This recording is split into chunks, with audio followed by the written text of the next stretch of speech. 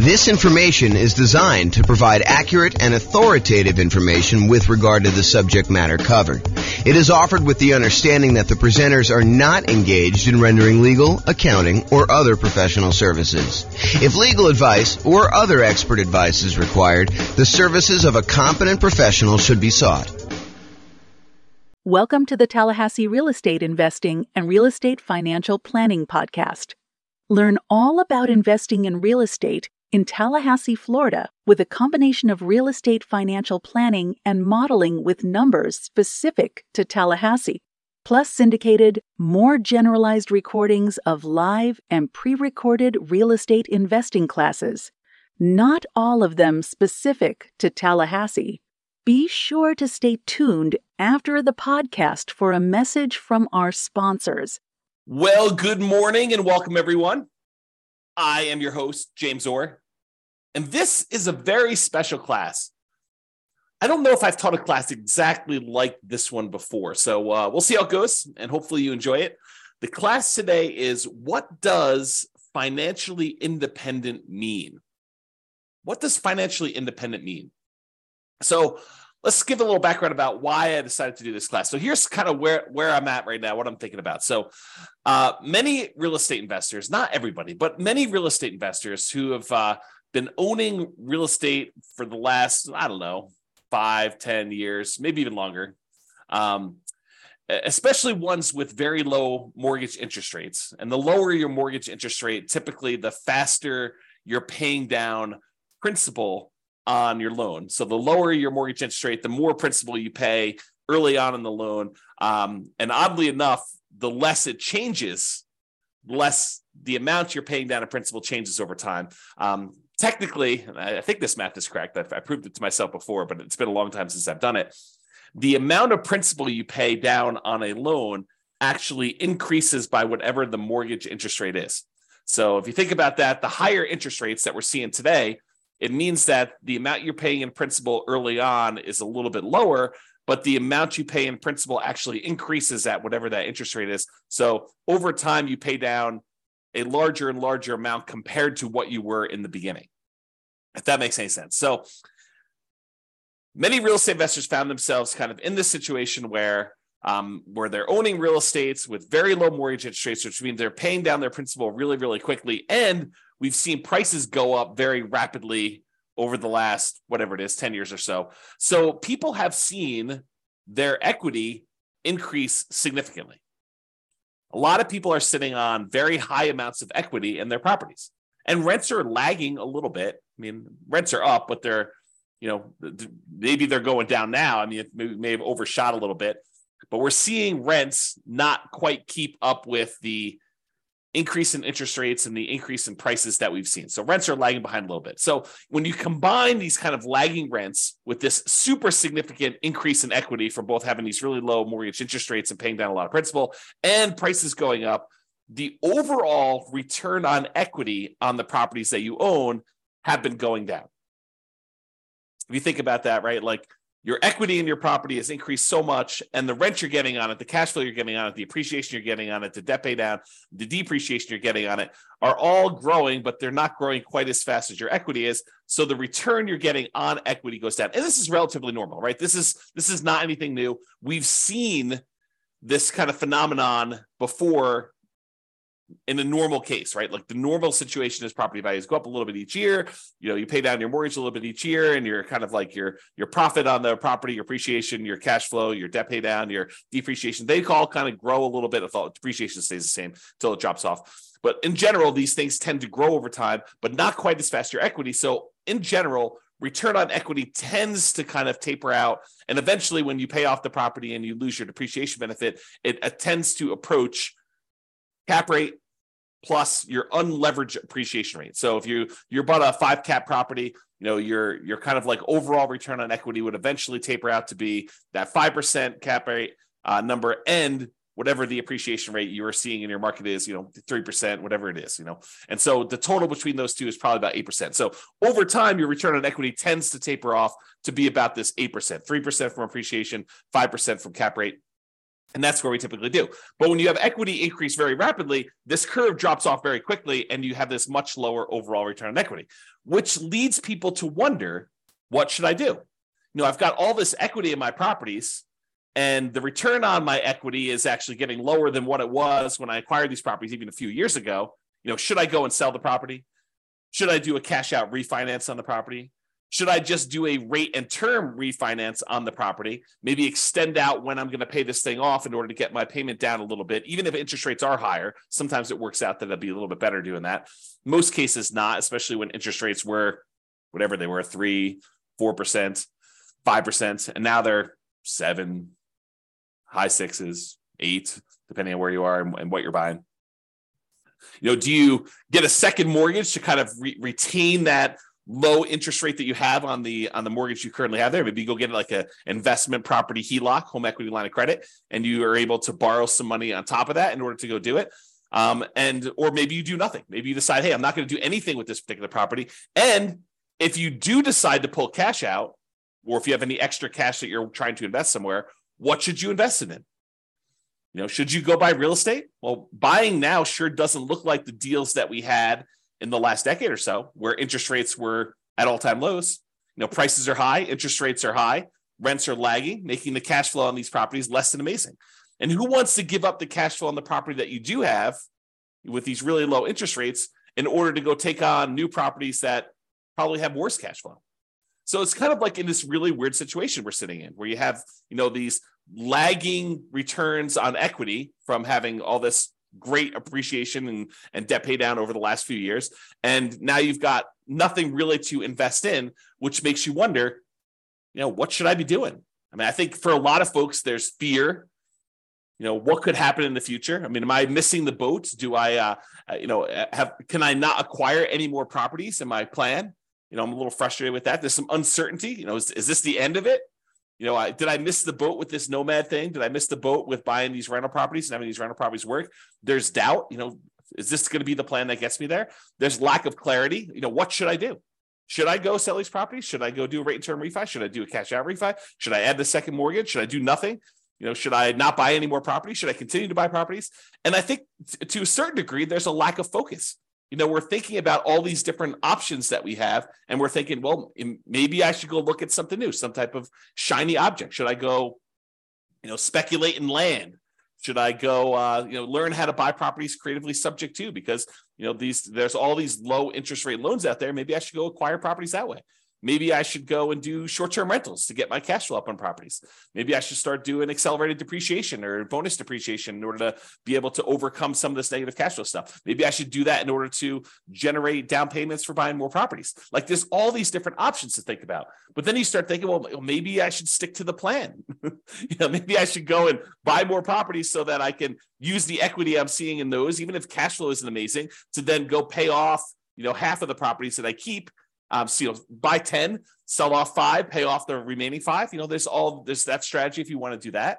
Or maybe I should take extra cash flow and pay down my mortgage right now. So there's all this sort of like fear, uncertainty, doubt, lack of clarity, lack of focus. And honestly, these decisions are really driven by, what is your desired outcome? What do you really want from this thing? And for most of us, that's ultimately financial independence. And to be even clearer, a lot of times it's usually faster path to financial independence and or a safer path to financial independence, right? Because I think a lot of us, not everybody, but a lot of us will ultimately get to financial independence, even if we don't do anything crazy, anything aggressive, anything, taking action into our own hands and optimizing, right? But I think a lot of folks are like, well, if I can get there 10 years faster and I don't have to work the job that I don't love, or maybe some people love their job, but a lot of people are like the job that I don't love. If I can stop working that 10 years earlier, that's awesome. Or 20 years earlier. Or if I can do it where I have a much higher probability of being successful, because nothing is really guaranteed. There are very few things that are guaranteed. We'll talk about a couple things tonight that are guaranteed, or this morning. I'm in my own world.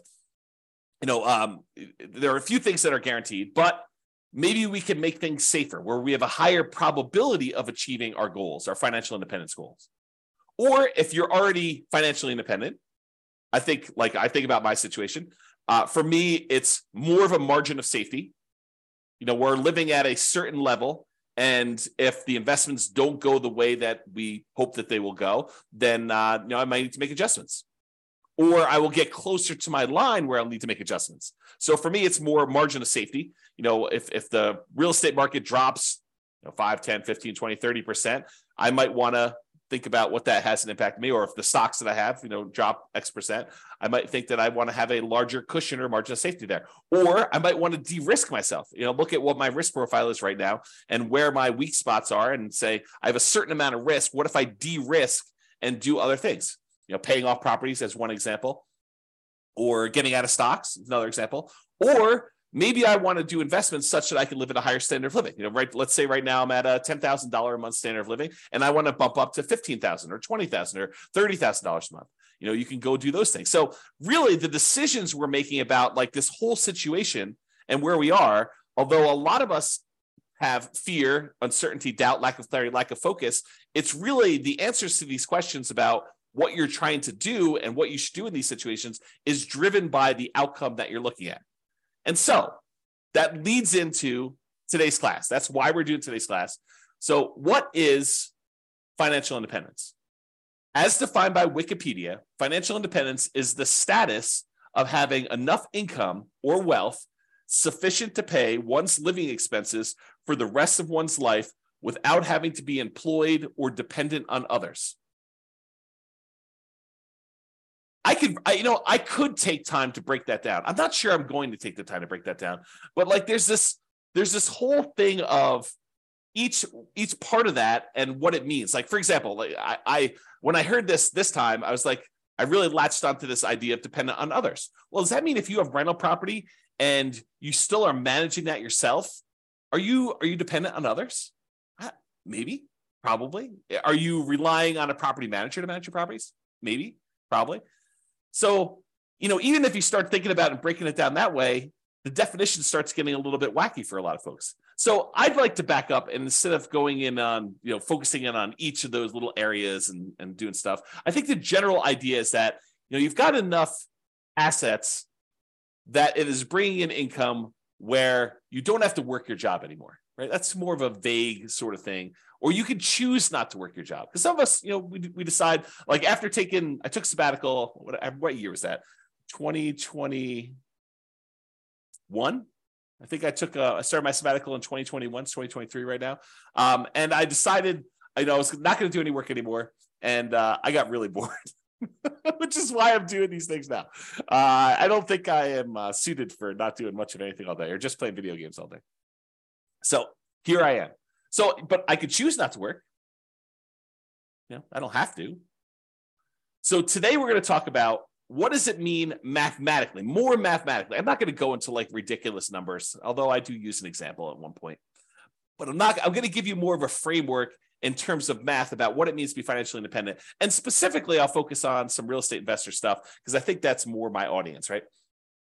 And does it look different for real estate investors than an investor in stocks, bonds, and other asset classes? And I do think it does, which we'll talk about. So we'll discuss that plus a lot more. Whoops. Okay, so how do I define financial independence more in mathematical terms? Like, yeah, it's great if you have assets to kind of produce things where you don't have to work anymore. Yeah, that's the Wikipedia sort of definition there. But what does that actually mean? So for me, it means when the following, and I'll give you a list of what it means here, exceeds your personal expenses. So I break it down into three major groups. I have passive income, I have cash flow from rental properties, and then I have other invested assets times the safe withdrawal rate. So I'll break down what each one means. We'll go into some detail, and I'll go off on some tangents because apparently you guys like tangents when I go off on this. So I will do some of that. All right, first of all, let's talk about passive income. So passive income, I really break down into three sources. It's possible there's another one I've forgotten about in here, or that someone will say, "But James, what about this?" And feel free to kind of chime in if you're listening to the recording after the fact. You can kind of post a comment or send me an email. So passive income really comes from, in my opinion, three things. Number one is Social Security. So a lot of us are working for a period of time, we're contributing to Social Security, and at some point in the future, provided the Social Security system doesn't fall apart and we don't get any money, which I don't think is going to happen, but who knows? I can't predict the future. So Social Security, we put money in and we get a certain amount of dollars back at some point in the future. Maybe it's $1,000, $2,000, $3,000. a month, $5,000. I don't even know what the cap is for Social Security, but you'll get a certain amount of Social Security coming in, and that can help offset expenses you might have in retirement. Usually this doesn't start until I think 62 or 67. I think there's some ones where at 62 it starts at a certain number, and then 67 it goes up to a certain thing. And if you delay it, you get some more. So, if you really are focusing on the Social Security thing, you're probably on the wrong webinar. But you should probably go find out more about that in detail. And honestly, if I'm going to do a thing on Social Security, I would have to do research and do it, because I definitely don't know it from memory. Okay. So passive income Social Security is one of them. Passive income from pensions is another, which is similar to Social Security. In some jobs, you actually have a pension where you're contributing a certain amount of money for your paycheck. It goes into this centralized fund. And I'm oversimplifying all this stuff, right? I'm not an expert on pensions or Social Security or annuities, which is the next one. So pensions, you're kind of contributing from a certain job that you put money into a pension. The pension invests that money and they pay out a certain thing when you retire, and you get that thing. What's interesting about pensions, and specifically, is maybe they're not small enough, but they're small enough in my mind where I have to think about the kind of black box versus detail model. And the black box versus detail model works like this. Sometimes it's helpful to simplify something down to a black box. For example, annuities as a black box would be, I put $100,000 into a black box and it pops out, $2,500 per year until I die. That's the black box. But what's happening inside the black box? Well, inside the black box is an insurance company. And the insurance company for an annuity, basically takes the $100,000 lump sum that you gave them, and they take that and they invest in things, stock markets, bonds, whatever they're investing in. And they know that, hey, you may outlive the normal life expectancy. And in that case, they're okay paying out more than what you probably should have gotten from that $100,000, especially if the market doesn't go your way. But there are going to be some people that did the annuity where they died early. And so for them, they're going to make some more profit on the people that end up dying early, and they're going to make less profit on the ones, or maybe even lose money on the ones where someone dies much later. But overall, because they've got, 100,000 people putting in $100,000 each, some of them are going to die early. Some of them are going to die based on their life expectancy, basically right where it is. And some of them are going to die much, much later, and they're going to lose money on those. And the overall, they're going to be able to make a profit. They're going to have enough money to kind of manage this thing correctly, pay out what they need to pay out, and make their own profit so that they can run the overall business of collecting these annuities, paying out the fees monthly, managing it, sending you statements, all that other stuff. So sometimes it makes sense to look at the black box of, I put money into this pension, the pension kicks out a certain dollar amount per year until I die, or until I'm a certain age, or whatever the agreement is with your pension to do that. And the idea is to simplify it down. And then sometimes you want to really step back and say, how are they able to do that? Like, what is going on that allows them to do it? So for example, when we think about the annuities one, you could take that same $100,000 that you were going to put into annuities, and you could invest it in stocks and bonds yourself. The challenge is that maybe you do that, and maybe the stocks that you pick don't go your way. Maybe, the ones that you pick end up going down in value, or the whole stock market goes down in value. Maybe the whole thing crashes, or maybe you outlive the reasonable time period that you expected to do that. And so you might do better by taking the $100,000 and investing in stocks yourself, or you might do worse. But the insurance company, because they're doing this in the aggregate for all these different people, they can kind of mitigate those risks across a large number of people. And so the amount that they pay out for the annuity is probably less than you might be able to do on average yourself, because they've got costs and they've got, some people might do better, some people might do worse. So if you go take $100,000, you invest in the stock market, maybe, and there's no promises in the future, but maybe you do 7% per year. You can figure out, with 7% per year, and you taking out a certain amount, whatever it is, safe withdrawal rate on that money that you do, you can take out a certain amount of money and kind of live off that. But with an annuity, you put $100,000 in, and they tell you, look, we're guaranteeing, I'm putting that in quotes because it's an insurance product, and so we're guaranteeing that you actually will pull out $2,500 a year, which is probably lower than your 4% safe withdrawal rate number. They're trying to be conservative, and they need to make a profit, and they're kind of like guaranteeing that you will have this until you die. as an example. And there's all sorts of variations on this, right? There's annuities where you get some of the money back when you die, or you die within a certain range, or, or you have an annuity that kind of counts for two people's lives, you and a spouse, or there's all sorts of variations. And I'm not an expert on annuities, I'm not licensed to sell annuities. So go talk to a professional if you're really interested in those. But that's sort of the idea. And that idea applies kind of across the board, this black box simplifying other thing. So passive income from either Social Security, pensions, or annuities. Those are the three kind of passive income sources.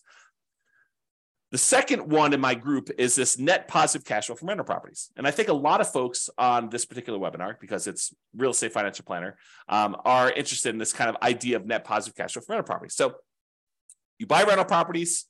In some cases, they have positive cash flow when you buy them initially, especially right now with really high interest rate and really high prices. Maybe not all of them, and if you're putting very little down, maybe not all of the ones you're buying now have positive cash flow to start with. But over time, rents tend to increase with inflation, kind of like creeps up a little bit. And because a lot of your costs are fixed, like your mortgage payment, which is usually a big percentage of your expenses on a property, your taxes and your insurance and all that tends to go up with inflation as well. But because your mortgage payment is a rather large percentage and your rents are going up and your rent is the big number on top, cash flow tends to improve over time on your rental properties. And if you start out negative, it'll eventually increase and become positive.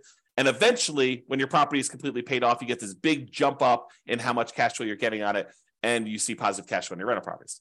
Okay, so over time, this net positive cash flow from rentals can increase as you're doing it. The interesting thing, man, I'm going off on some weird tangents today. So the interesting thing about cash flow and rental properties, let me teach safe withdrawal rate first, and then I'll come back to this concept. But there's something interesting about cash flow and rental properties as compared to investing in stocks that is a little bit different. So we'll talk about that next. So why don't I do this? I'll go talk about safe withdrawal rate, and then we'll come right back to this. And Nick or Nathan, I see both of your names right together. One of you remind me if I go off track and I forget to come back. It's possible I will forget to come back, but I'm holding you guys responsible. So safe withdrawal rate times money invested in other assets. So we covered so far passive income, that's Social Security, pensions, annuities. We did that already. I also talked very briefly about net positive cash flow and rental properties, which I'll go into a lot more detail here in a little bit. Safe withdrawal rate money, safe withdrawal rate times money invested in other assets like bonds. So the third source of being financially independent is, let's say over time, you kind of put in whatever it is, $500 a month, and you invest that in stocks or bonds or something else like, I don't know, crypto, or not that I suggest you do crypto, but you get the idea. You can invest in something else. And then that money grows by investing in these other assets. And you can, when you're ready to be financially independent, say, okay, I've got $1 million saved up. What is a reasonable amount of money that I can take out from this $1 million each year where I am not super likely to have this go down to zero in my lifetime? And so what that is called is a safe withdrawal rate. And there's a Trinity study, and the guy who came up with it, Benjamin, who kind of formulated some math around this concept as to what a number is and what, if you're really likely to run out of money using that number. The oversimplified version is, a lot of people call this the 4% rule. They'll say, I can safely, and I'm using that in quotes, I can safely withdraw 4% of the balance I have at the very start each year, and I am not likely to run out of money investing in stocks and bonds with certain splits over a 30-year time horizon. That's what basically the Trinity study talks about, is they did a whole bunch of math on it and they determined that. So if you have $1 million and you have a 4% safe withdrawal rate, that means you could take out $40,000 per year in year one.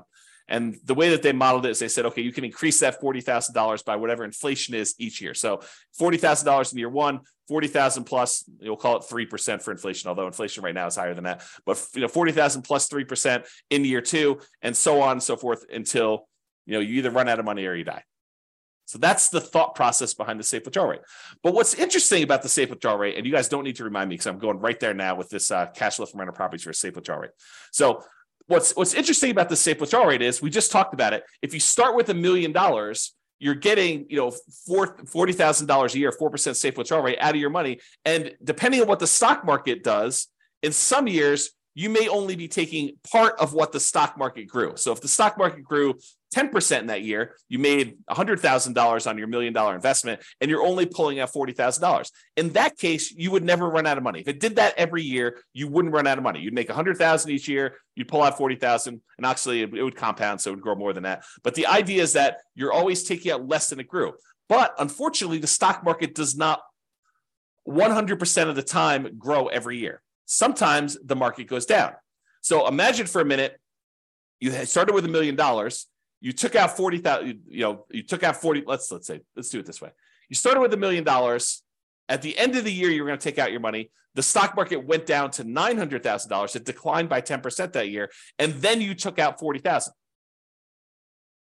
Now you're less than you had the year before. In fact, considerably less. You're at $860,000 when just a year earlier, you were at $1 million. Well, that's potentially problematic because even if it grows that 10% back, you're still going to be under $1 million at that point. And if you're going to take out another $40,000, your balance is going down. So some years the stock market will go up and you'll be fine. You'll take out less than what the stock market made. Some years the stock market will go down and you'll still take out money, which is potentially problematic, which is how you could potentially run out of money using this safe withdrawal rate thing. And why when they ran all their modeling and they said, okay, look, depending on when you started, the historical stock market data, in X percent of the time, whatever it is, 90% of the time, you have more money than you started. And 5% of the time, you actually ran out of money and you didn't have enough to do it. So you can look at these numbers and see what happens. And no one knows the future, so you can't guarantee that that's what's going to happen. However, here's what's different with rental properties. So let's say instead of having the $1 million and you're getting a safe withdrawal rate, you have the $1 million, but the $1 million is tied up in equity in your rental properties, free and clear rental properties. Let's say you own 4 free and clear $250,000 properties, and they're throwing off $40,000 a year in positive cash flow from all of them combined. What was interesting about that is you're not tapping into the equity in the properties. Sure, property values can go up and down. And so your $1 million in equity could go up or it could go down. But really what's happening is that cash flow is being thrown off. You're not tapping into the equity or the principal, another way of thinking about it, in the rental properties. So in that way, it's a little bit, I don't know, I probably would say safer when you think about it that way.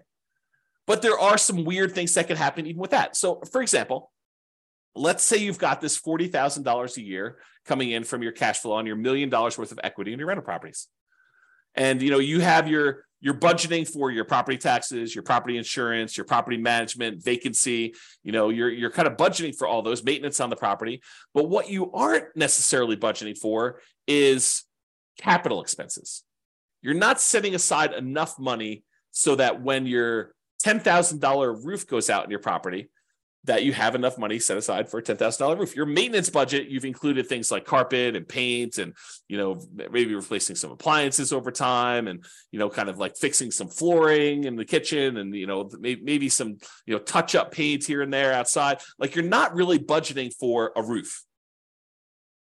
Some people would, but I think a lot of folks would not include that in their normal budget. So if you have a $10,000 roof come up and you were making $40,000 a year in cash flow, positive cash flow on your free and clear rental properties, what does that mean? Well, you could go and get like a home equity line of credit on these free and clear rental properties. Maybe you do on one property where you say, okay, it's worth $250. What's 70% of $250? What is that? Probably 140 something. I don't know, whatever the math works out to be. So you take 70% or 75% of the $250,000, you get a home equity line of credit on that. And what you do with that one is you say, okay, look, if I have a capital expense like a roof, I could go ahead and put the $10,000 on the home equity line of credit. I've got a little bit of debt on that, and I've got to pay off that debt over time, but it allows me to make those payments on that debt over a period of time instead of having to say, I made $40,000 a year on this particular property, and now this next year I'm only going to be able to make $30,000 because I needed to pay $10,000 for the roof. That could be hurtful for you if you're using this to live on. Instead, you could say, okay, I'm going to get $40,000 a year. I'm going to put this HELOC on this property, and I got to make payments on it, so I'm going to reduce it, but I'm not going to reduce it by the full $10K. And then maybe rents go up over time, and you're able to kind of, pay that down a little bit faster, or maybe you let it grow over time. You pay off a little bit of it, whatever the minimum is, but overall that's kind of like growing every time you have a new roof on a property. And so your cash flow is kind of being diluted a little bit, but it's being offset by rents going up. It's kind of like just that thought process, right? Okay. So what I talked about is how I define financial independence. I've got some other stuff to cover here, but it's good for you to understand this baseline. So really it's income from passive income, Social Security, pensions, annuities. And I hope you guys understand what those are basically enough. I'm not asking you to be experts at them, but the idea of how they work and what they are. Net positive cash flow from rental properties, which we talked about. And this idea of a safe withdrawal rate times money you have invested in other assets like stocks and bonds. Ideally, you have all of this plus some margin of safety so that if you have a roof, as an example, when you're living on your positive cash flow from your rental properties, you can absorb that roof thing. Or if you have a particularly bad period of time in the stock market, you could deal with that. The annuities, the pensions, and Social Security, unless those like go away, like you have an insurance company completely fail and the reinsurance company completely fails, their backup happens, or the company where you're getting your pension from goes out of business, or they restructure your pension. Like unless you have a catastrophic event like that, most of those are pretty stable. Pretty likely to continue on sort of stuff. So you might not need as much margin of safety to do that, which kind of leads me to an interesting discussion. If you're taking your $1 million, you're investing in stocks and bonds, or you're buying these rental properties, you're kind of like putting the risk into the rental real estate market. Those are two different risks, right? Like you're investing your money in the risk of a rental property and the rental market doing well and rents kind of being where they are and all that stuff. And the other one, you're expecting, companies that you've invested money in to kind of continue to perform and do what they need to do so that you can kind of pull that money out. When you buy like an annuity, you are putting that risk off on someone else. So you're paying a premium for that, but you're putting that risk off on someone else. So if you're like a scaredy cat, if you got a big yellow streak down your back and you're like, I don't like any of this risk stuff, you could offset all of these risks. You're like, hey, look, these rental properties, they make me nervous. I want to get out of them. You could use them temporarily and then take that money, sell off your rental properties, and then buy like an annuity as an example. Not that I'm recommending you do this, but you could, use your rental properties to acquire them over time, deal with that risk for a period of time, and then say, look, now that I'm retired, I don't want any risk. I want to de-risk completely. I'm going to take all the proceeds from that and I'm going to buy an annuity as an example. Or maybe you're like, look, I've got all this risk and all this overhead and management and all these rental properties. They've done really, really well for me while I'm growing it. But now I'm at a point where I want to retire and I don't want to put in all this effort. I want to convert to a much more passive, less work, less oversight type of model. I don't want to manage a property manager anymore. I'm going to take the proceeds from my rental properties after I pay, real estate commissions and capital gains taxes and depreciation recapture and, your closing costs, like all the expenses on it. You take the net you get after you walk away and you take that money and you invest in stocks and bonds or whatever you want to do, and then live off safe withdrawal rate if you prefer that type of risk to the real estate risk and do that. So just things to be thinking about as you do this. And one of the reasons why we're having this discussion is you are going to want to choose at some point which of these areas you want to focus in on and achieve financial independence from. So I think the choice is once you decide, okay, look, here's my plan. I'm going to buy rental properties. I'm going to acquire more than I need. Then I'm going to sell part of them and pay off the other ones. And I'm going to have free and clear rentals. That's your plan. Work your plan. Or I'm going to take all these rental properties, and at some point, because I'm not going to want to be property managing when I'm 80 years old, or managing my property manager when I'm 80 years old, I want to take this money and I want to invest in stocks or bonds or annuities or whatever. Okay, so that's the idea behind it. Any questions? I know I've been going off on a lot of tangents. That was the intent of this class. That's why I said it's not been one quite like this. No questions? You guys are quiet. So I really do like this quote for this because I think it characterizes a lot. I see this a lot. When I was doing a lot of real estate investor classes weekly, and I have people coming to class, I would hear this in different versions of this. I would kind of hear this story. So the Cheshire Cat in the book Alice in Wonderland. I'll kind of read you the page. This is a quote from the book. So the quote is, "Would you tell me, please, which way I ought to go from here?" That's just, Alice asking the Cheshire Cat. The cat replies, "That depends a good deal on where you want to go to," said the cat. "I don't much care where," said Alice. "Then it doesn't matter which way you go," said the cat. "So long as I get somewhere," Alice added as an explanation. "Oh, you're sure to do that," said the cat, if you only walk long enough." So really, the way I think about this is, should you go do fix and flips? Should you go do land speculation? Should you go do short-term rentals? Should you go buy more rental property? Should you invest in stocks? Should you go buy crypto? Should you short crypto? Should you, go trade commodities? Should you go get 2 jobs? Should you work a side hustle? Like, all of these are questions, and should you do those are sort of like Alice asking, could you tell me which way I should go from here?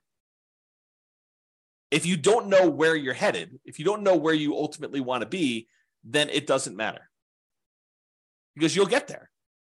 But if you do want to specifically achieve the goal of achieving financial independence, of being financially independent using free and clear rental properties, then you have a lot of clarity on what you should be doing.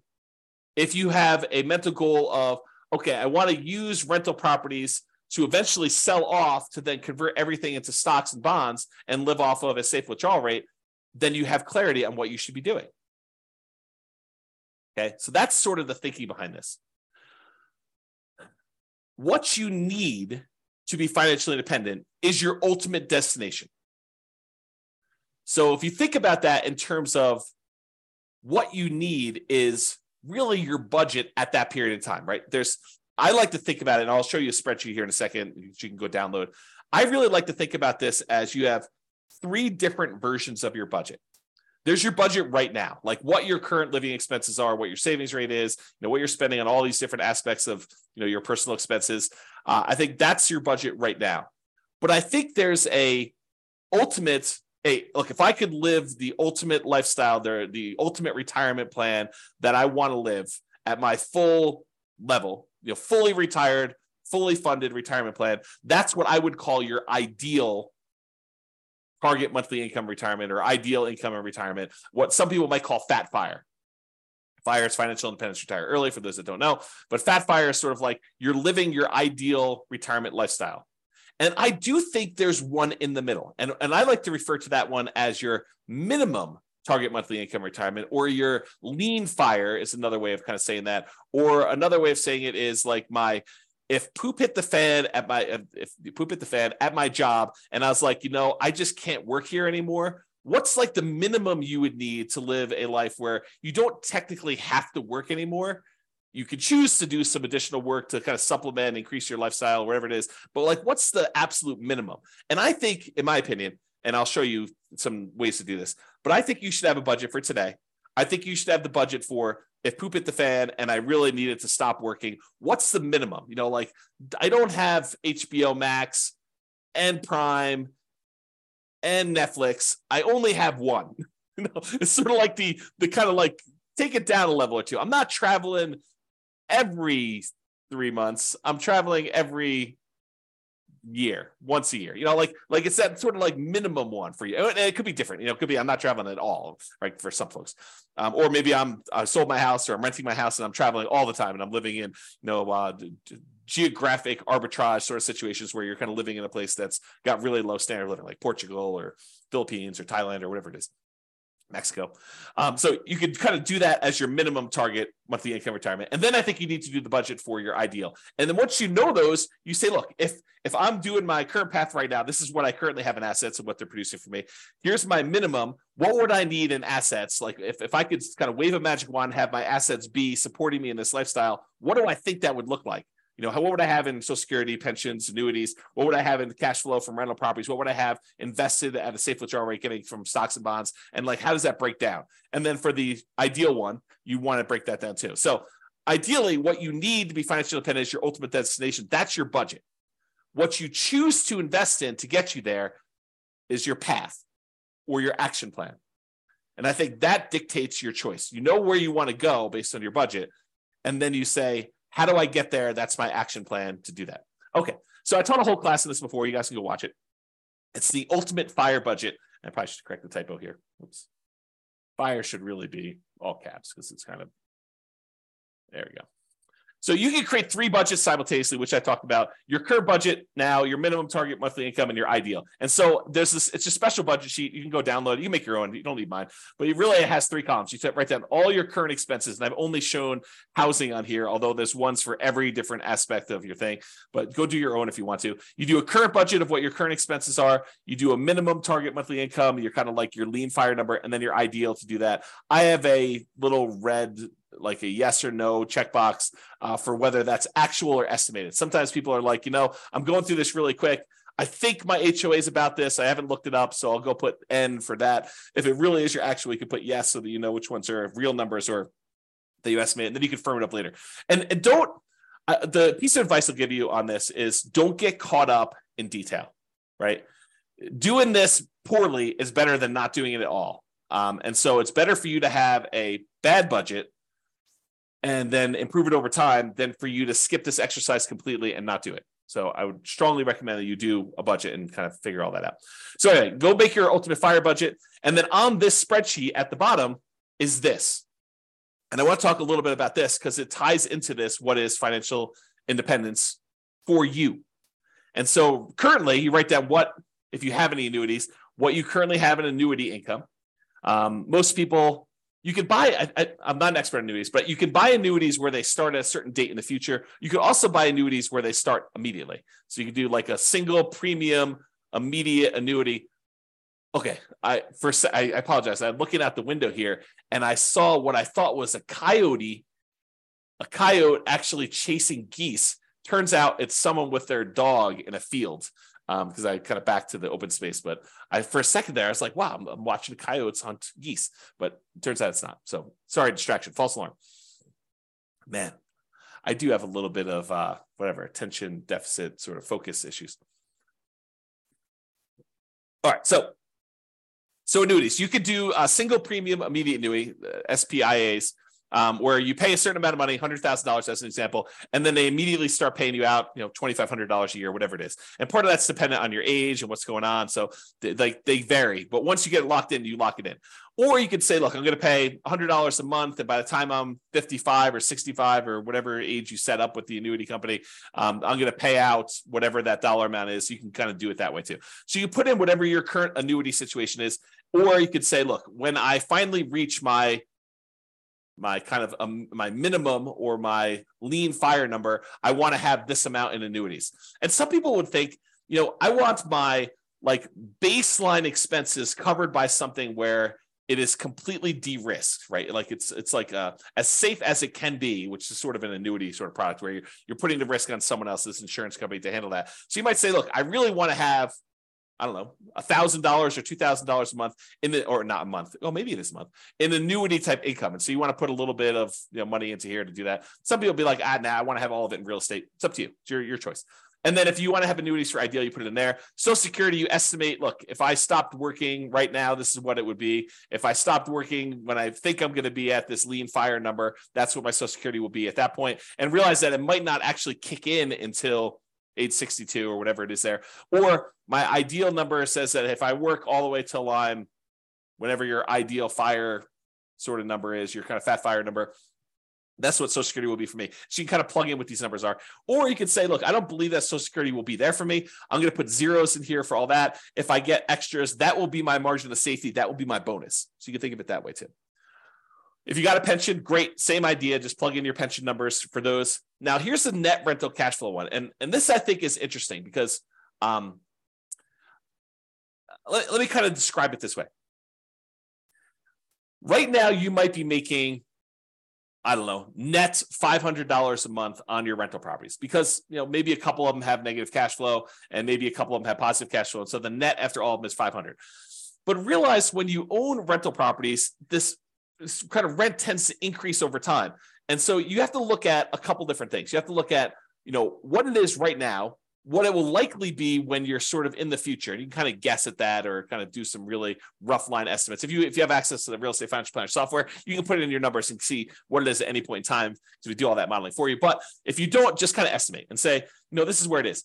However, if you're thinking to yourself, at some point in the future, when I'm at my ideal or maybe when I'm at my minimum, what I want to do is I want to have free and clear rental properties. Here's the way to think about that. your cash flow on a free and clear property that doesn't have a mortgage, rental property, is net operating income. So if you calculate net operating income, you take your gross potential income, subtract that vacancy, you got your gross operating income, subtract out your operating expenses, your taxes, your insurance, your maintenance, your property management, your HOA fees, any landlord paid utilities, like all those things, you subtract out all those. And what you're left over with after you subtract those out is net operating income. Net operating income is the income your rental property produces, excluding, not including at all, any financing charges. So if you think about it, if you want to find out what your rental properties will ultimately produce when they're paid off free and clear, it is your net operating income on all those properties. So if you made a little spreadsheet and says, okay, here's the 6 rental properties I have, I'm probably selling these 2 off at some point because they're kind of like not ones I'd want to hold in my portfolio long-term. Because I think sometimes we buy properties for strange reasons, because this one cash flow is really great, or I had this before I got married and so I converted it to a rental, but it's kind of a weird property. It shouldn't really even be a rental property. It's sort of like one I just happen to have. And so maybe I want to get rid of that one, or maybe that's the best one and I'm going to keep that, all these different reasons for selling and not selling.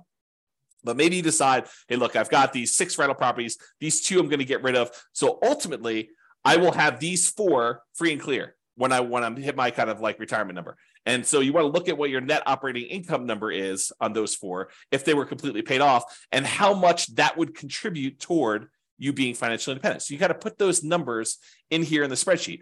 Or maybe you say to yourself, look, I've got these 6 rental properties. What I ultimately would like to do is I'd like to sell all 6 and trade them up to one big apartment building. And here's what I think, if I sold them all, 5 years in the future, and I paid all the real estate commissions, closing costs, capital gains taxes, or maybe you're not going to pay capital gains, maybe you're going to do 1031, and the depreciation recapture, maybe you're going to pay that, or maybe you're going to do 1031 and defer those. And I take that money and then I roll it into a 25% down or 30% down apartment building, and I think I can get it at a X cash on cash return. You got to do these calculations to see it. Then this is what I might be getting on trading up and re-leveraging up into this apartment building.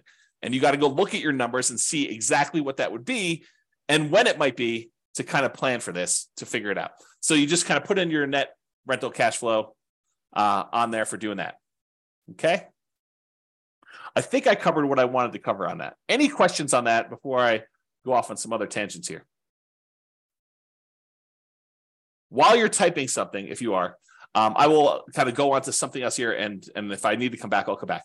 So what the spreadsheet is designed to do is, because a lot of times we know these numbers, I said, let's go ahead then and solve for how much extra money you would need to support yourself. So the thinking in the budget, if you're going to go fill out the budget, at least my version of the budget, you go make all your budgets for your current, your minimum, and your ideal, and it kind of calculates all of your expenses for any of those 3 situations. Then you write in how much you have in annuities for all 3, how much you get in Social Security for all 3, how much you're getting in pension for all 3, and then what you're going to expect to get in net rental cash flow on all 3 of them. And if you have any other income, like you sold a business, you're going to get payments of $1,000 a month for that business, or whatever you're going to do there. Then you add all these up, and then what it does, it says, okay, tell me what you believe your safe withdrawal rate is. Some people believe that it should be 3% to be more conservative. So the guy who originally came up with the idea, I think his name is Benjamin. He basically said recently that you can go as high as 5% or 5.25% or something like that. So he increased it from the 4% safe withdrawal rate that he originally came up with as an idea. So whatever you believe is true for you, go ahead and put that number in here for safe withdrawal rate. And then the spreadsheet will calculate how much you're getting from all these, and using a safe withdrawal rate, how much you would need to have saved up in addition to these other assets to be financially independent. So it'll do some like reverse math for you and tell you, okay, based on how much you got for annuities, Social Security, pensions, and net rental cash flow, and this 4% safe withdrawal rate, you would need to have $600,000 more invested in order to be able to be financially independent. So it'll do the math backwards. It doesn't have to be. You can kind of put in whatever number you want, but I think that's a helpful way to look at it to determine which way you want to go. That way you can decide, hey, I've already got these. If I don't do anything more, if I don't do any more action plan work toward that particular stuff in current, I can just focus in on saving money for this required investment at a safe withdrawal rate, investing in stocks and bonds, something like that. And if you think about it, in a market like we are, prices are up, interest rates are up, rents are sort of lagging. Is it the worst idea in the world for you to just put money away into something, stocks, bonds, index funds, whatever you're going to do, crypto? Not that I suggest crypto. Crypto's a little weird for me. But anyway, I digress. Let me just kind of focus in. Invest in whatever you want to do while you're waiting for the right other investment to come. And maybe that doesn't ever come, right? Maybe it becomes, well, turns out this stocks, bonds, whatever else I'm investing in is the right investment for me for now. I did, this probably about 4 or 5 days ago, I did a class, and in the class, I talked about this idea of saving up to buy free and clear rentals. I said, one of the ways to avoid dealing with 7% interest rates is don't get a loan. and people, I think a lot of people are like, but the whole idea of doing real estate is to be leveraged. And so I showed the difference in time it took to be financially independent with somebody who was highly leveraged, like doing Nomad or 20% down or 25% down, versus somebody who took the time, is a little slower at first, but eventually you catch up very quickly.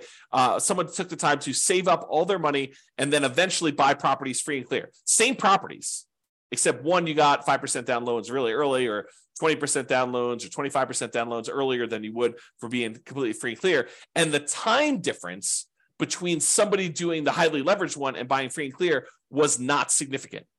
It was a little slower, but it was not significant. And honestly, it de-risks you, or it changes your risk, because a lot of times you're investing in something else, stocks, bonds, or something else, while you're waiting to buy this property free and clear. But eventually you buy the property free and clear, and it's not that much longer. Like if you think, oh, it's going to take me twice as long. Nope.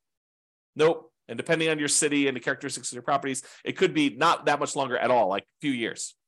Okay. So the reason I say that is this. So let's say you're like, okay, in the meantime, I will hoard my money and I will start saving up for a free and clear property.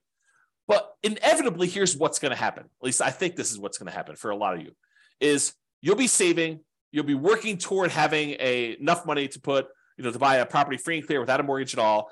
And when you have, pick an arbitrary number in the middle, 50% saved up, you will come across a real estate deal where it makes sense to buy it with 50% down. You'll say, look, I was saving up to buy this thing free and clear, but this is a great opportunity. This property works. And maybe interest rates have dropped back down a little bit by then. Maybe they're up higher than they were, but you're still like, this is still a great property. I'm able to buy this property. And because I've got this big chunk of money saved up, I can buy this property and get a 20% discount, something crazy, like some really, really good opportunity will fall in your lap just because you're aware, you've got the resources lined up and you're ready to go. And so maybe you plan to do a free and clear property. And by the time you get to 40% saved up, 70% saved up, the deal of a lifetime drops in your lap and you act on it because you have the resources and you're ready to go.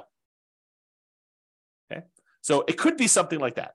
But one of the takeaways from this is don't stress, relax, get some clarity on where you're ultimately going and be ready to act on that plan.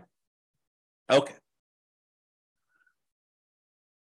This is what I was talking about. Get clarity on what financial independence means to you. So when you are financially independent, what do you want it to look like? Do you want X dollars used in the purchase of annuities producing Y dollars per year per month? Like is your plan to have annuities, and like how much will you be setting aside to buy those annuities, and how much will you be getting per month or per year from those? What is the amount of money you're getting from pension from your job? Maybe zero. Or maybe it's money if you have a pension with your job. What's the amount of money you have coming in from Social Security? Like, what will that offset, and how much more will you need beyond that?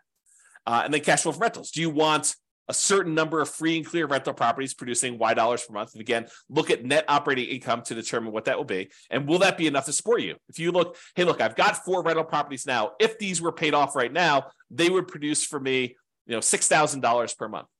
Is that enough for you to be financially independent? You need to do your budget and see, right? You need to do your budget and determine if $6,000 a month, if my properties were free and clear, would that be enough for me? And then maybe you decide, hey, if these were free and clear, it would get me to be financially independent. Maybe I should take that money and actually start paying down the mortgages. Or maybe you should take that money, invest in stocks or bonds or whatever it is, get a slightly higher return. And when you have enough as a big lump sum, take that and pay off a mortgage in full. Because you don't really get any cash flow benefit by paying a little bit more down on your mortgage, right? You're basically making $200 a month in positive cash flow, and you owe $200,000 on it. If you go pay $1,000 and reduce that $200,000 mortgage down to $199,000, it doesn't improve your cash flow at all in the short term. Your cash flow is still going to be that $200 a month. You pay down another $1,000 and go down to $198,000 that you owe. It doesn't improve your cash flow at all. So it doesn't have any short-term effects. Really, the only impact it has is you pay a little bit less interest on that mortgage. And if your mortgages are old mortgages where they're at 3, 4, 5%, you are literally earning 3, 4, 5% on that extra $1,000 that you used to pay down the mortgage. You're not getting any more return than that.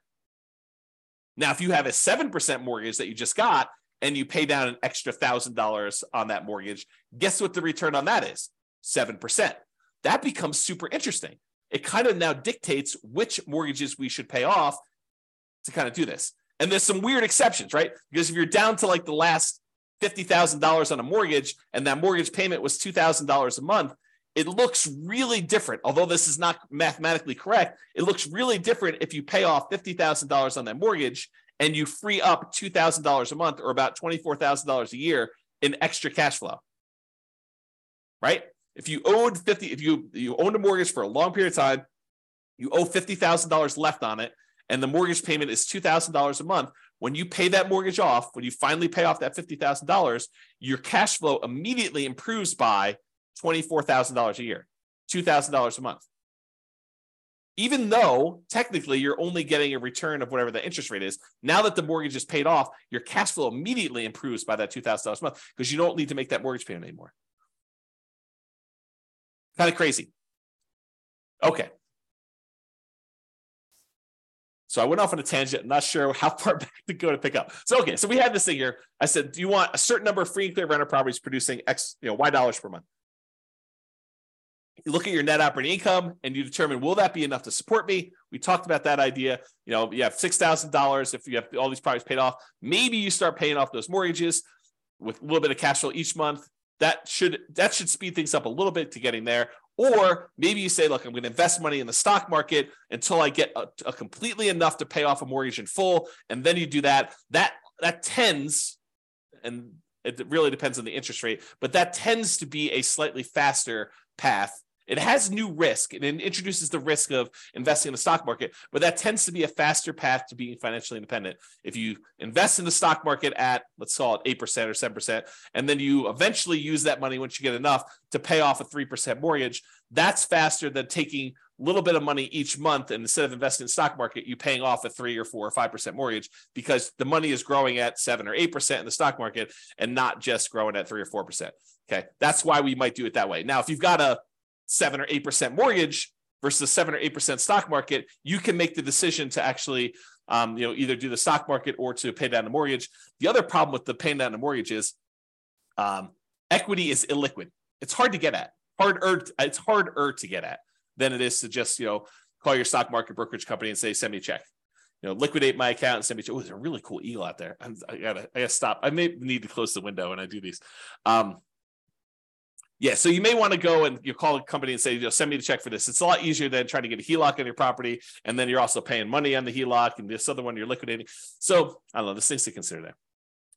So cash flow and rentals, we talked about doing free and clear ones, or you could say, look, I want to have 10 leverage rental properties producing Y dollars a month. Maybe you want to get to the point where each rental property is producing $400 a month positive cash flow or $500 a month positive cash flow, and you want 10 of them. And so now you have 5,000. And then over time, as the mortgages pay down and the rents kind of go up, you eventually improve that cash flow. And so there's some benefits to doing it that way too.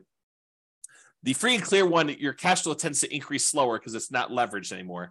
With the ones that are leveraged, your cash flow tends to improve a little bit, although it comes at a risk cost. It comes at an additional measure of risk. So if you're going to do that, you should definitely talk to someone about how these risks kind of play out and which one's better.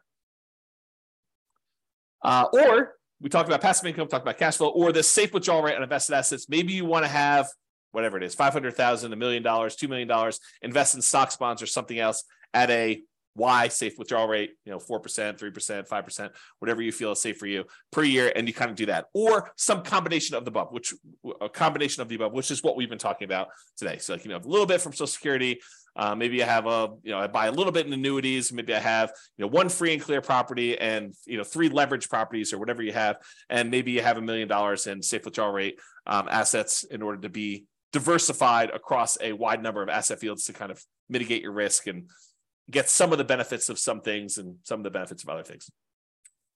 Any questions on that before I do it? Okay.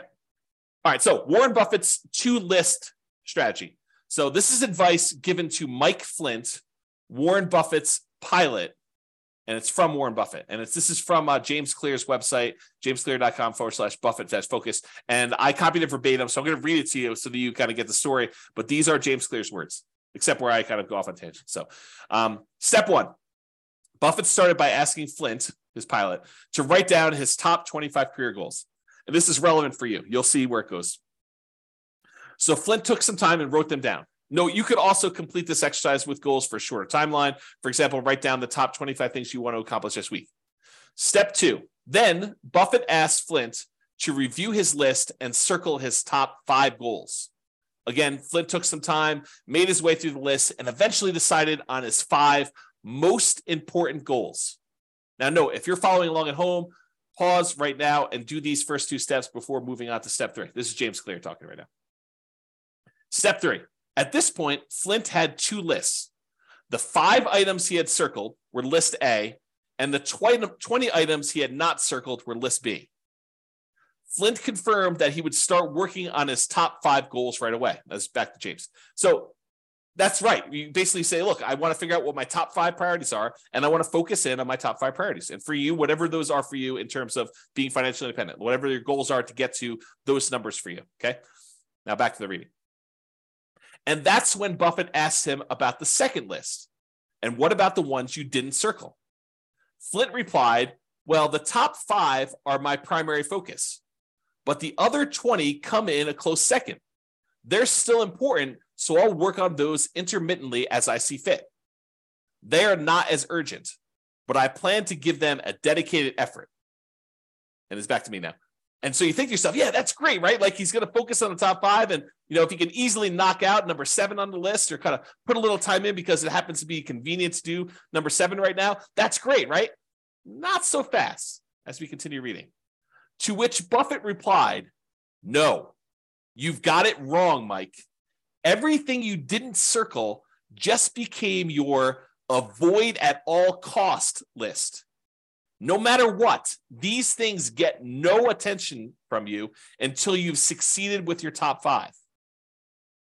The thinking is, I'm done reading.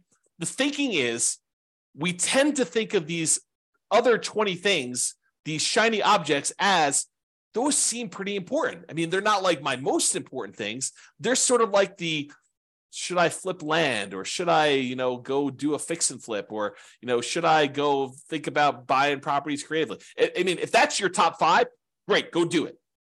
But if that's like your number 7, or I want to think about maybe doing this other little thing that might be a distraction, but it seems kind of important to do right now, no, those are the ones you have to ignore. You really need to focus in on just the top ones.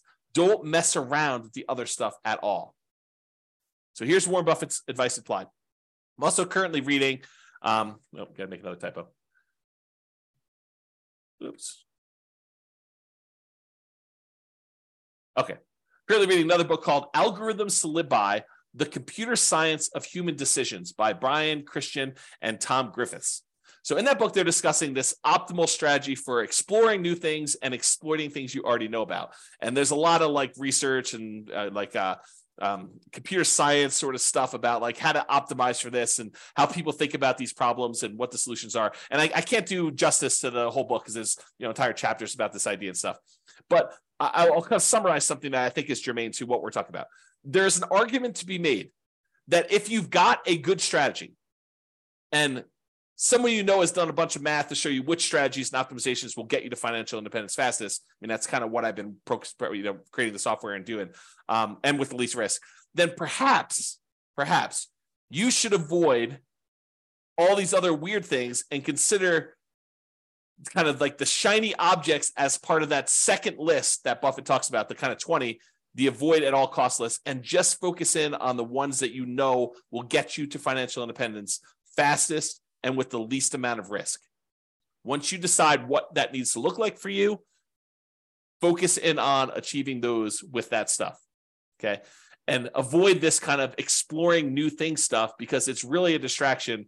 And a lot of times you won't know how to weight that. You won't know if that is a better choice for you because it'll be brand new for you, and you won't have the nuance and expertise and subtlety of understanding all the pros and cons and where the kind of like weird faults and stuff are. I mean, you know this to be true. Think about it for yourself. Prove it to yourself, okay? All right, so I want to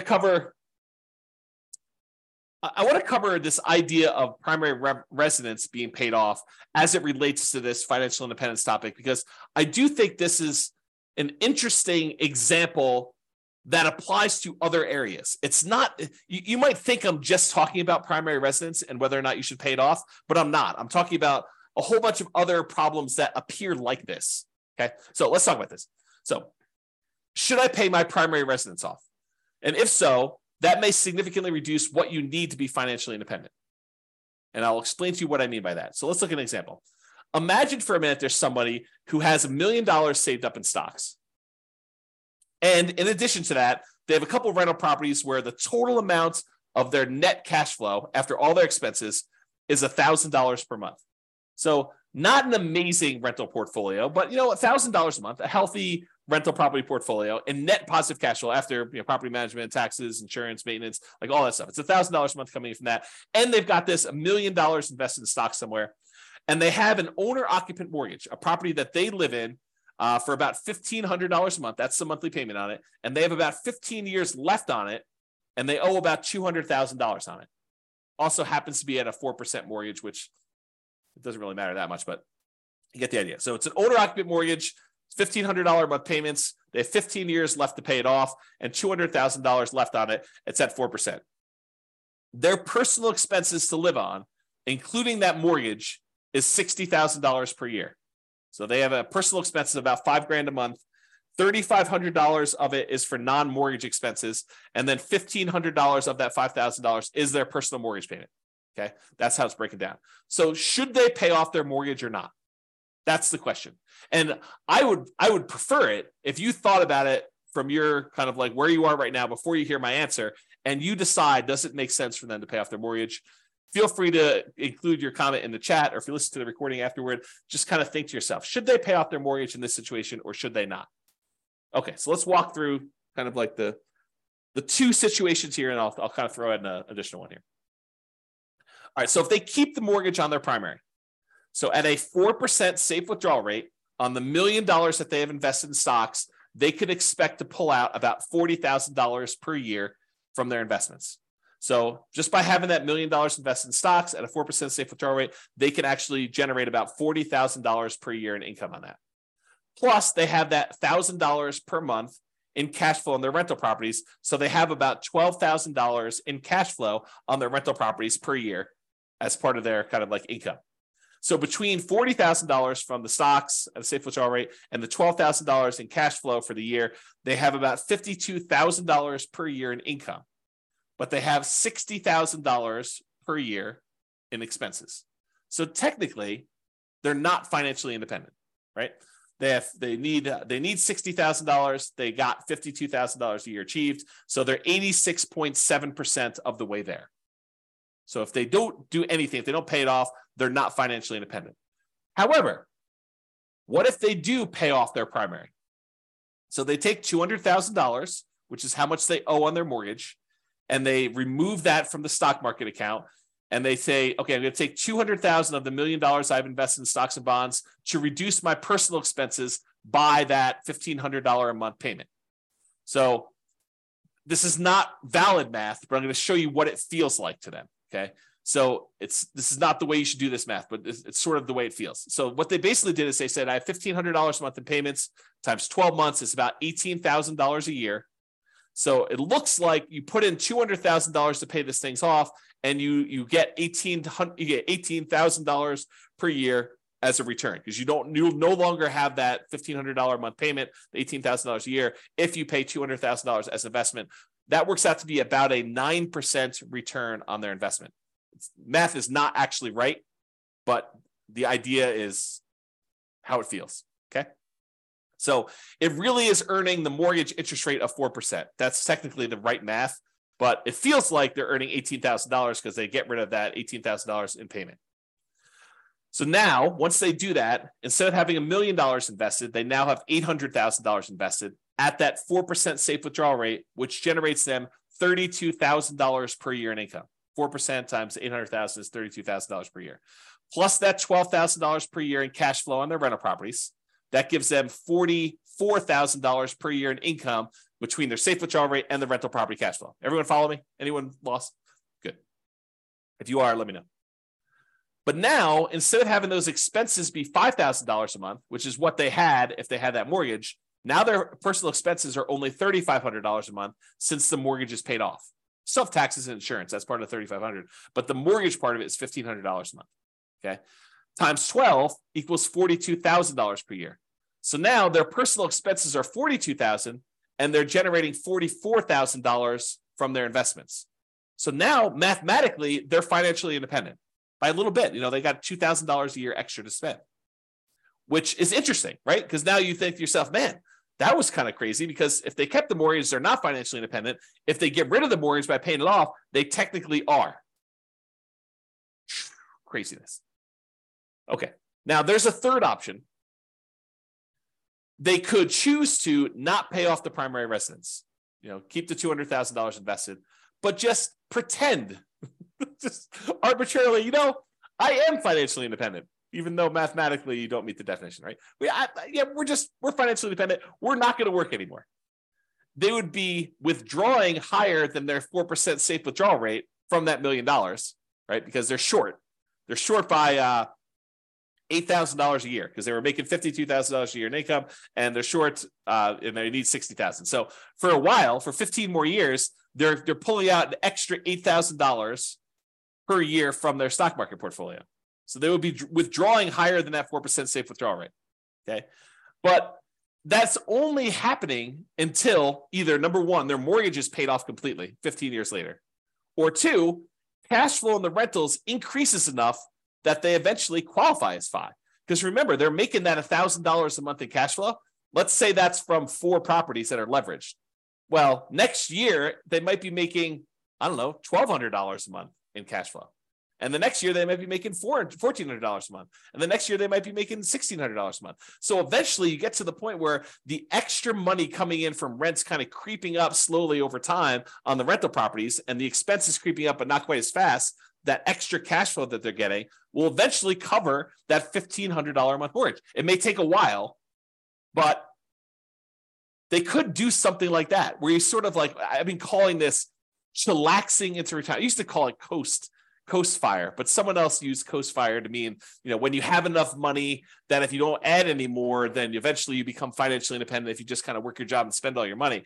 I can't use coast anymore. So I've been calling it chillaxing into financial independence, where you kind of have these kind of like assets that you're not technically there, but you stop working anyway, because you know that eventually something is going to happen that'll make you financially independent. For example, if 2 years from now, you have 2 years left on a couple of investment property mortgages, and you know that they're going to be paid off. And at that point, your cash flow is going to improve by $3,000 a month.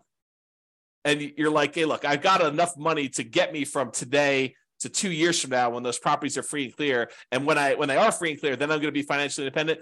Couldn't you stop working the 2 years earlier? Because you know you're going to get there in 2 years. I mean, the properties are going to pay off, right? And then you're going to have enough. So you could sort of chillax. That's like another example of this, as I mentioned at the beginning. This is like a kind of case study, but it's wider breadth. It applies to more than just this exact example. Okay. So I don't know, just something to think about there. Another kind of thought process, and I'm getting toward the end here in the presentation. If you're 110 years old and you have $1 million saved, do you really need to keep a 4% safe withdrawal rate at that point and only spend $40,000 a year? And I would argue probably not, right? If you have $1 million, you probably don't need to limit yourself to $40,000 if you're 110 years old. And so I've done the extreme case. At some point, you come back and say, well, what about 109? Well, probably same answer. What about 108? And if you keep coming back enough, eventually you get to the point where you're like, I don't know where this is for you, but there may be a point at 50, 60, 70, 80, 90 years old where 4% no longer applies to you. And that's for something for you to think about. The Trinity study, which is where we got that safe withdrawal rate math originally done for, was a 30-year time period. That's what they were planning based on. And many of the results had you end up with more money than you started with. In some cases, a lot more money than when you started. However, there were a small percentage of times when you ran out of money over 30 years. And that's where they're trying to find that kind of sweet spot for a kind of safe withdrawal rate. Okay. And we don't know the future, right? 4% over the next 40 or 50 years, 4% may prove to be way too conservative, or it may prove to be not conservative nearly enough. You may have been at like a 2% safe withdrawal rate over the next 50 years. We don't know the answer to that. And that's sort of the discussion we had where we talked about this idea of annuities, where you lock in a fixed dollar amount and then it's up to the insurance company to deal with that risk. It is off of your plate if you decide to do that. Or we talked about the rental properties and how you're technically not spending the principal. You're kind of only spending the fruits of the asset, the kind of like the cash flow portion of it. And you've got the equity all kind of like saved up there. And then we talked about that roof and how you might need to tap into it for different things. So all these things are kind of related, just kind of things to think about. All right, I think I have 2 more slides after this, or this one and one more. So here's a couple of kind of like off the wall things as to like, how do these apply to being financially independent? And warning, I will tell you, I've labeled this my controversial list of what is included in safe withdrawal assets because some of these are controversial. So, and if you have equity in a property or you have equity in a business, which rental properties are really a business, right? And if you think about that, but equity in properties or equity in a business, unless you plan to convert that to invested assets, unless you plan on selling it and then investing in stocks or bonds or whatever it is, you cannot use that as a safe withdrawal rate number. You can't say, I've got $1,000 a month in cash flow and $1 million in equity in my property. So really the $1 million in equity, I could use that as a safe withdrawal rate and do 4% on that. So it's really $40,000 a year. Plus I've got this $1,000 a month in cash flow. So that's $12,000 a year. I add those together, I get 52. No. You are not allowed to do that math that way. Cannot do it that way. Okay. The equity, the $1 million in equity is what is producing the $1,200 a month or whatever I said, $1,000 a month in cash flow, $12,000 a year. That equity is what's producing the cash flow. You can't double dip. And that applies to businesses as well. Okay. Unless you sell the rental property, you convert that to stocks or bonds or whatever it is. And then you could use a safe withdrawal rate on it. And where this comes up, and I think I'm jumping ahead here, where this comes up a lot is some people will say to me, James, what I want to do is I want to ultimately become a hard money lender. I want to use rental properties to get to the point where now I have, $5 million that I could lend out at 12, 14, 16, 18, 20% to people doing fix and flips where I could then make 12, 14, 16, 18% of my money.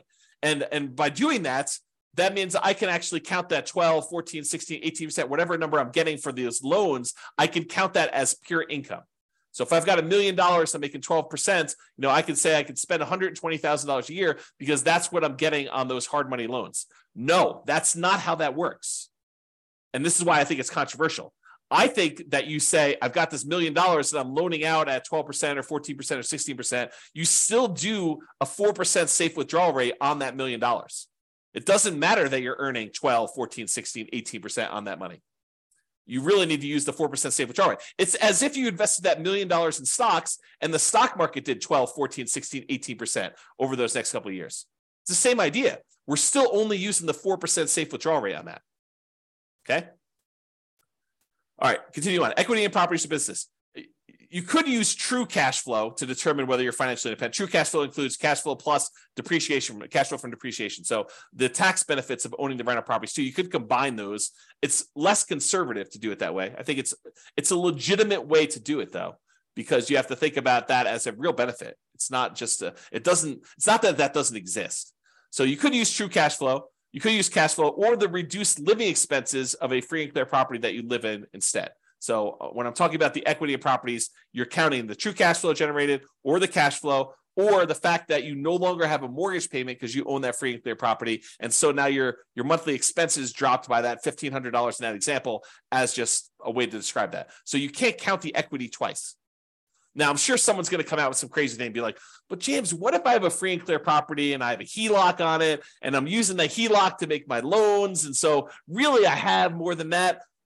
I mean, you guys are getting into like these strange areas where you're double dipping and you're adding a lot of risk by doing that. And so technically, could you do that? But then it's really that you don't have, $1 million in equity. You only have, 75% of $1 million, or 75% is kind of your loan. So you really only have $250,000 in equity. And really the cash flow gets decreased by whatever the payment is on that HELOC.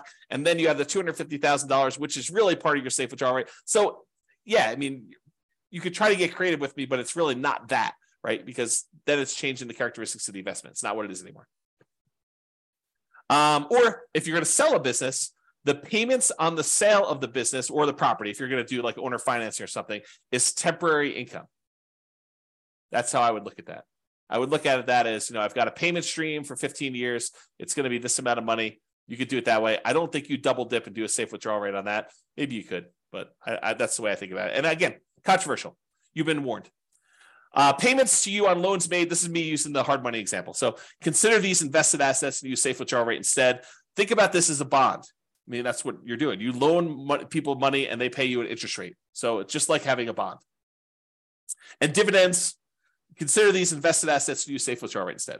So if you're thinking to yourself, I'm going to live on the dividends from the stocks that I own or whatever, I think you just think about all that as safe withdrawal rate numbers instead. All right, last slide. And I hope you guys like this.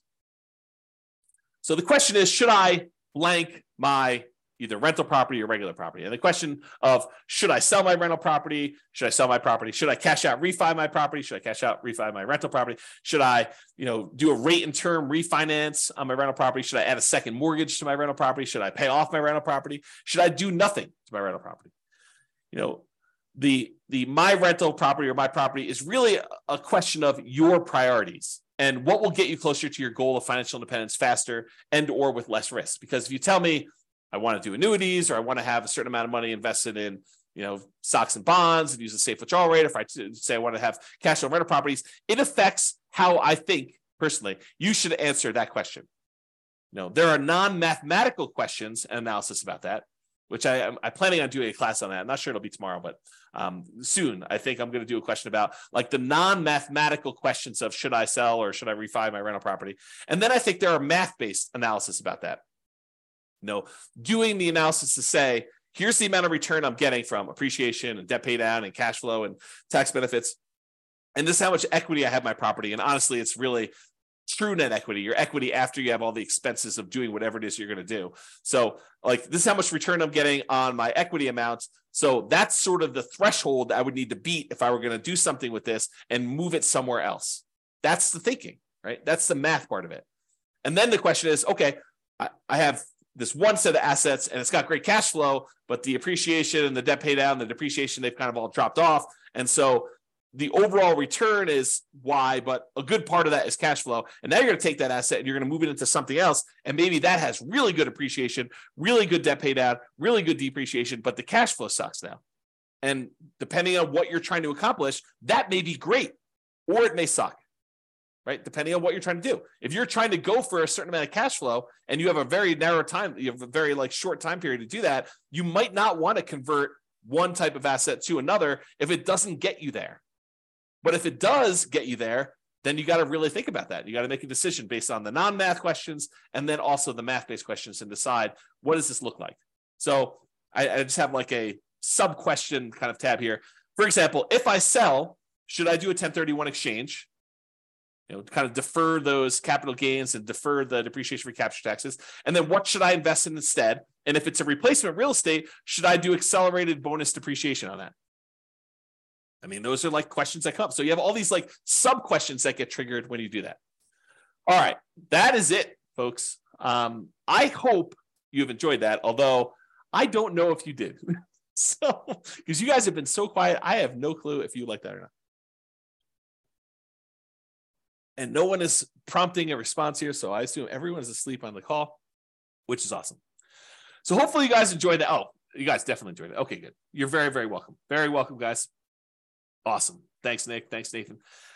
So yeah, awesome. I'm glad you guys like that. Hopefully it was good. Hopefully give you some food for thought about what is financial independence and like how does it specifically apply to you, and then how that drives your decisions about what you should do, what you should not do, and how to think about a lot of these things. So hopefully that was helpful. That's all I got for you. Big football day today. So I am probably going to go grab myself breakfast and then watch a lot of football and kind of relax a little bit. So hope you guys have a great day as well. I'm going to end the webinar. Thank you all for coming. I do appreciate it. Bye-bye for now. With home prices up, mortgage interest rates up, and rents up, but not quite enough to counteract the higher prices and interest rates. Cash flow on rental properties in Tallahassee is harder than ever. Book a call with the Real Estate Financial Planner to apply our proprietary 88 strategies to improve cash flow on your rentals. See the show notes for a link to schedule your call and improve your cash flow today. If you're a real estate agent, lender, or professional in Tallahassee that wants to help our real estate investor listeners, consider reaching out to learn about collaboration opportunities with this podcast. We'd love to add more value to our listeners by having you assist our investors buy, sell, and finance their real estate investments. See the show notes to schedule a call to discuss collaboration opportunities.